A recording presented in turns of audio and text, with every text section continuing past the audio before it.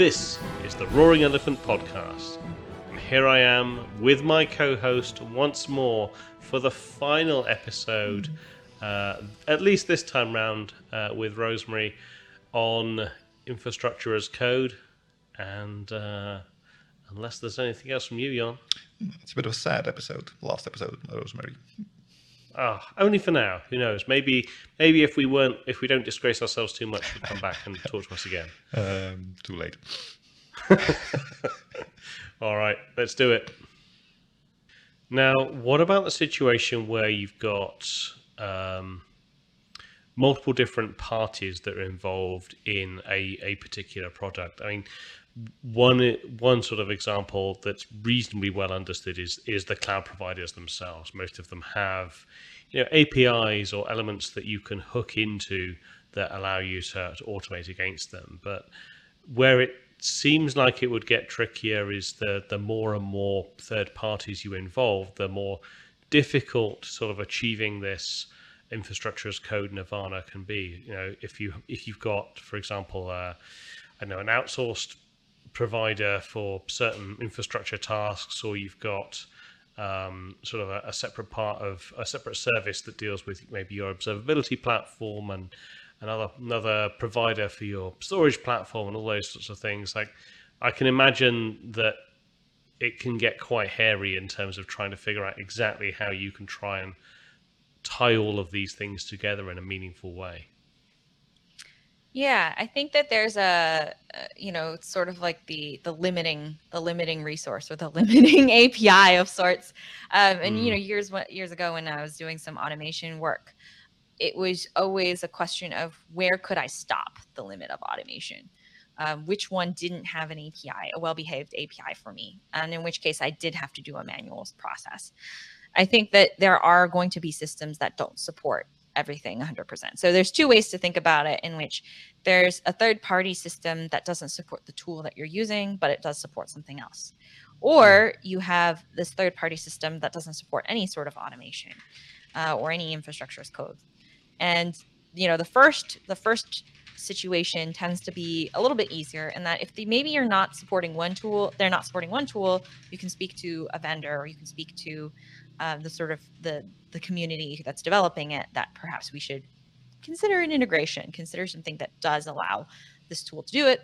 Otherwise, you may have to acknowledge that you have to not switch tools, but use different tools, right? We are poly tools. We have to in infrastructure. We want one tool to rule it all, but in the practical sense, we can't do that. And so you have to acknowledge you have multiple tools. Either you write your own or you find the tool that is compatible with that third party. In the case of there is no automation at all, oftentimes there's a strong emphasis from a vendor or community standpoint, like, please automate it. That's one big, big way you can contribute, is to add your voice to it and say, please help automate this, or please make sure this is automated. And the second way, unfortunately, is to build it yourself, right? And if you do build it yourself, hopefully that tool has an API. Most tools do now, which is good. And if they have an API, you would want to break it down into create, read, update, delete. And as you're doing create, read, update, delete, make sure you're structuring your actions and automations around those 4 actions. And it will make it a little bit more predictable, especially as you repeat that automation. With a bit of luck, they're using an open standard. You can actually reuse some stuff you did before. Yeah. We can hope. That's the hope. I hope. That's the hope. Yeah. Yeah. I hope one day we can all declare a network is a network, and not like, whatever specific, nuanced terminology that we have across like 4 different cloud providers and 3 different, on-prem tools. But unfortunately, that isn't going to happen anytime soon. But, maybe we'll get closer to it. So what you're saying is we just need one standard to rule all the standards. Oh, no, wait a minute. Now we've got even more standards. Oh, dear. Anyway, so if this is sounding kind of really exciting and interesting to people, and they think that this is something they should be investing in, what sort of people should they focus on? What sort of training should they look at? What sort of how should people start this journey in terms of the people side of things?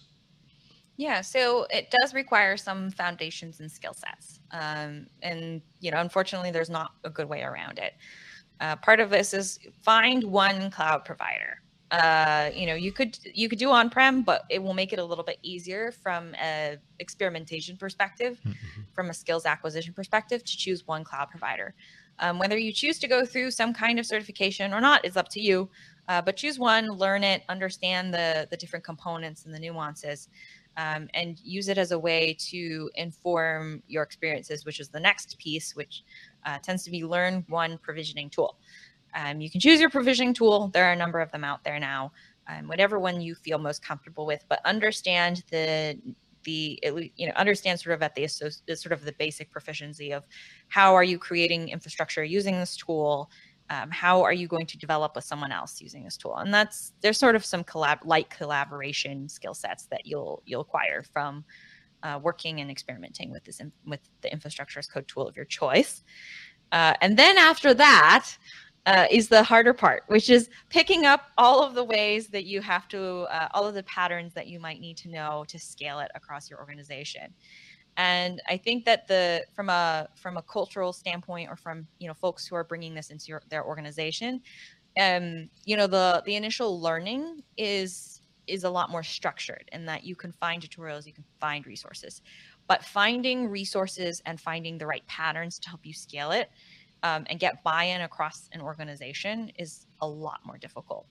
And part of that takes time. Part of that takes, there's a number of collaboration practices referenced in the book, but part of this means that understanding version control, which might be a course in itself, understanding a little bit of CI/CD, understanding how are you collaborating from a development standpoint, whether it be feature branching, trunk based, and then finally a little bit of security. As much as we mentioned this before, but baking the security into the infrastructure earlier in the process will help you later, right? So even a little bit of that will help too. Fantastic. Okay, so we often learn more from failures than we do from the successes. So what are some of the giant flaming balls of failure that you've seen from people? Like how do people get this wrong, and how can people learn from that? I would I'll do a couple ones, and I think it answers some frequently asked questions too that I get. So sometimes with infrastructure as code, there's two separate types these days. There's domain-specific languages, and then there's programming languages. With domain-specific languages, it's really easy to sort of copy-paste and drop everything into one file. So you can copy and paste the examples from various places. You drop it into one big file or a couple files in one repository, and you're really excited about it. And over time, you say, I have like now 300 resources in this one file or one directory, and it takes like 30 minutes for it to apply any changes. And when I call that a singleton, and as a nod to sort of like the software development pattern, module pattern, but as a singleton, it's difficult to manage over time, because as you're adding more resources, right, the amount of time you wait to apply a change is exponential. It gets really complicated to debug. And so one of the big messes is, like, at some point someone came to me and said, we have like, I think 1,500 resources and I was like, oh, wow, how long does it take you to apply? And they're like, oh, it takes, 2 hours. And we were running into a lot of issues. And so, of course, the part of this problem is that your infrastructure API, whether it be cloud or otherwise, tends to have rate limits. Yeah. So it's not going to like it when you issue like that many API calls, because that's really what it's doing, right? It's making API calls, lots of API calls. And so from, that flaming, I guess, ball, I can't call it, it's more like a ball of mud. Or from that, you had to go through the process of refactoring, understanding dependencies. How do you extract and refactor all of these, better modularize them? So that's one story. So one thing I can say from learning from that, I was like, there's a fine balance between modularizing too much, but there's a good thing to modularizing a little bit, right? When you start out. You don't need a module for everything right off the bat. But if you find yourself, putting everything in one folder, and you're just like waiting for more than 10 minutes for these changes to apply, it's probably a good indicator to just start breaking them out into different repositories, different directories, and managing them on separate workflows. That's one story. The second is monorepos.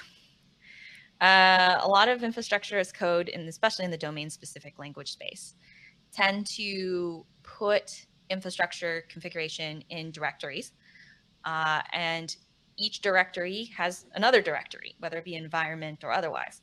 And so for you to detect changes and apply changes, your CI framework has to go into each of these directories recursively and detect changes and apply them. Most CI frameworks are not built for this. We can acknowledge this. Unless you have like a build tool that is, really built for monorepos, a lot of the tools that you're going to run into from the CI framework space may not really support this well, and in which case you end up having to go into a multi-repository structure. So those are like the two, I would say not failures, but certainly like very close to big balls of mud that I encountered quite a bit. In the case of the monorepo, I think someone was like, we have 800 directories. I was like, how many like subdirectories under that 800 directories? They're like, I don't know, like maybe 3 or 4 environments per subdirectory. So I'm like, you're recursively going in every time. And this poor CI framework was clearly like falling over. And I was like, maybe we should consider a multi-repository model at this point.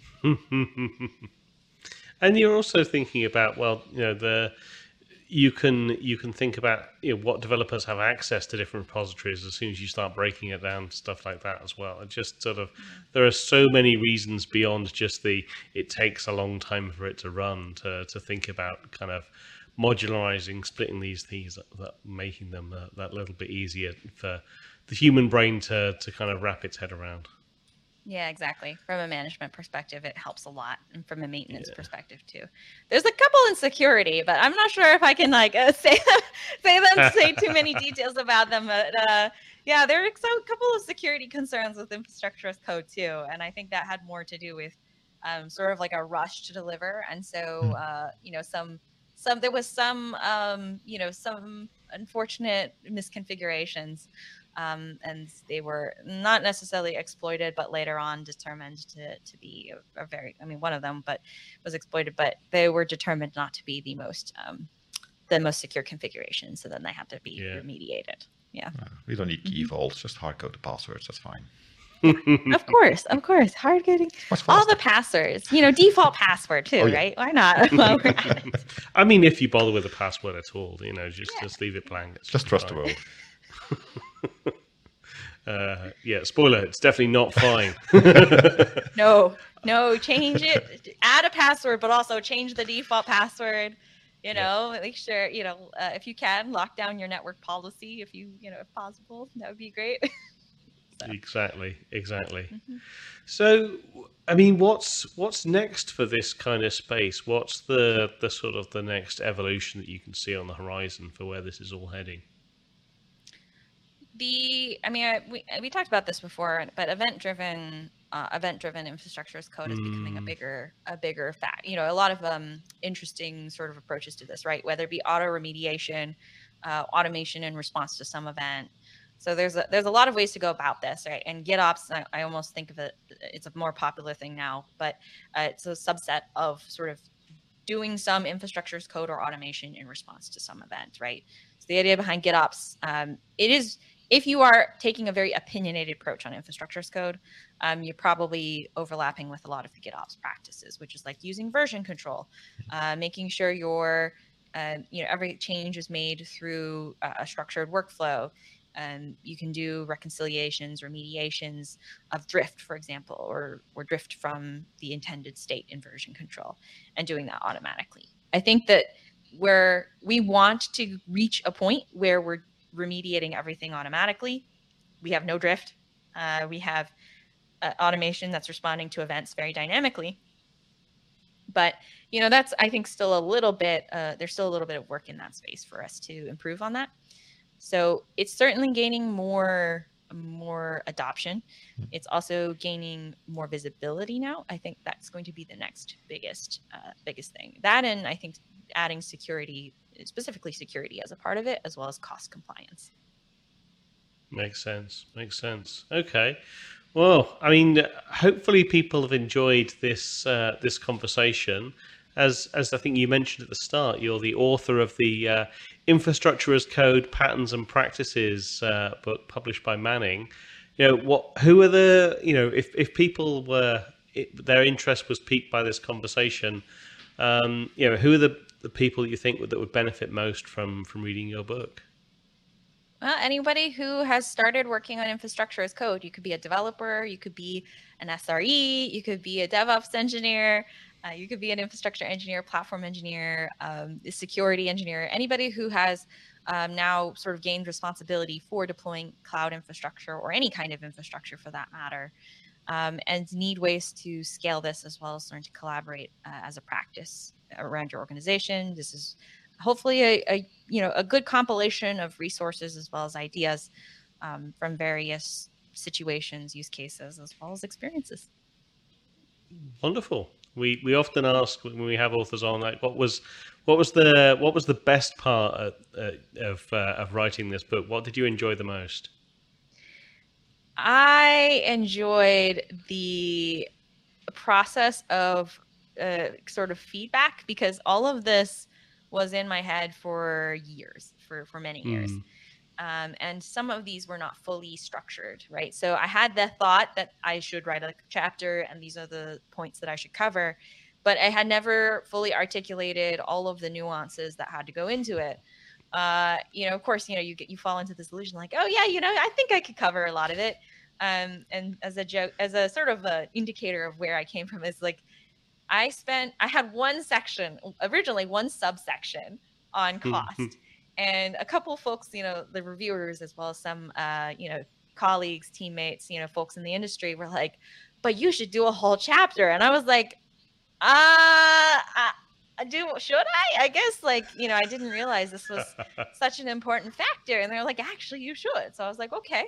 And so having the feedback and folks adding ideas and saying, like, did you think about this? And I'm like, oh, I did think about it, but I forgot about it. And so being able to go back, refine it, and add it.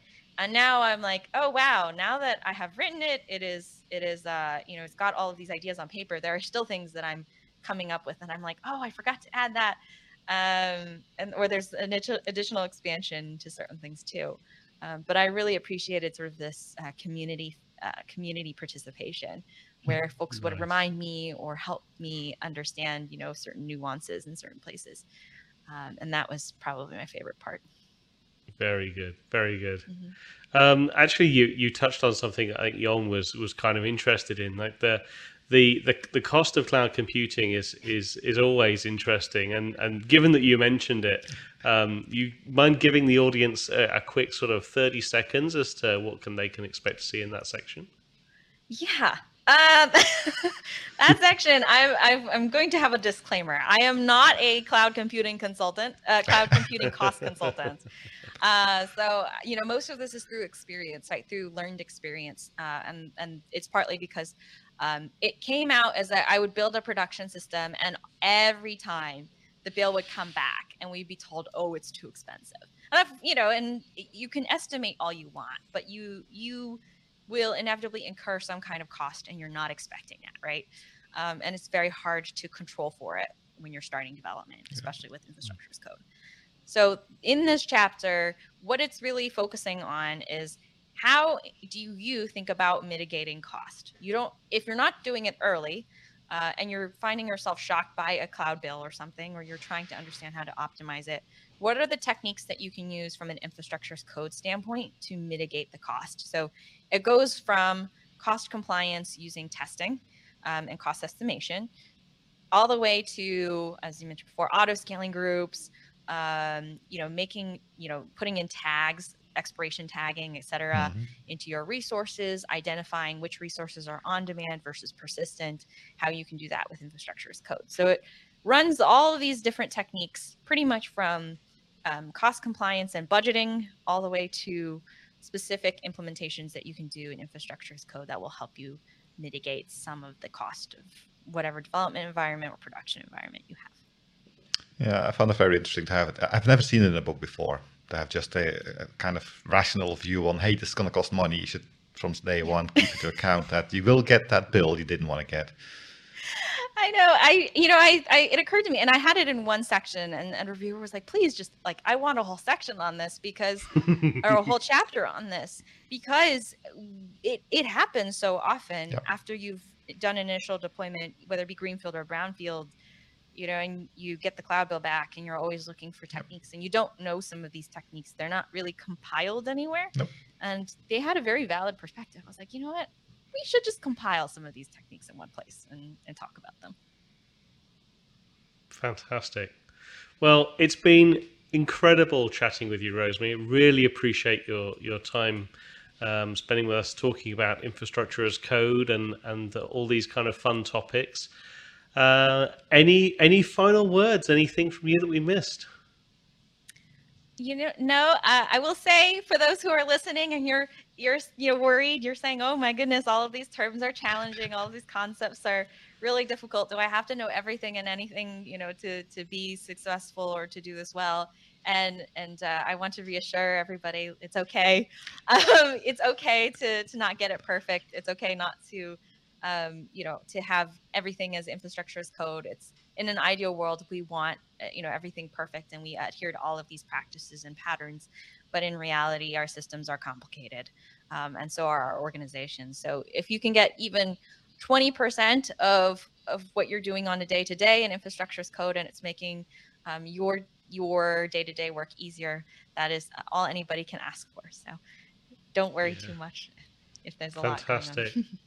Yeah. I think one of the whole principles of the fact that software development as a whole is it's iterative, and this is just bringing that into this space. Like, perfection is it's not really something that's realistic for most people. It's all about the journey and the time that you spend taking it. So that's really, really good advice.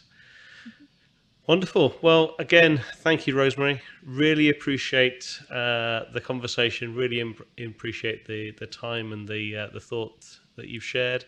And we look forward to hopefully chatting with you again in the future. Thank you. Oh, thank you. And that's it for the interview with Rosemary from HashiCorp and from the book titled, I have to look this up because I'm very bad at memorizing things, Infrastructure as Code, Patterns and Practices. We had a little talk about the book at the end, and it does sound like something many people could benefit from. Definitely. Really great conversation. Thank you so much, Rosemary, for your time. Really appreciate it, and I'm sure our audience does as well. I sure did.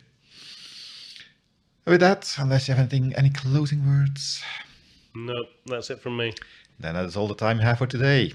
You can support this podcast. You can become a Patreon. Contributions do help. Give me Dixie lessons, that will help too. You can go to YouTube. You can like, subscribe, notification bells, watch videos there. We do a lot of stuff on YouTube these days as well. You can go to www.roaringelf.org. There's links to the Patreon page, YouTube page, and all the other stuff we do. You can follow us on Twitter using the @RoaringElephant tag, and you can send your feedback to podcast@roaringelephant.org. Until next time, my name is, I don't know, Big Ball of Fire, Jon. And my name is All About the Code, Dave. I look forward to talking to you again about something completely different next week. Goodbye. See you then.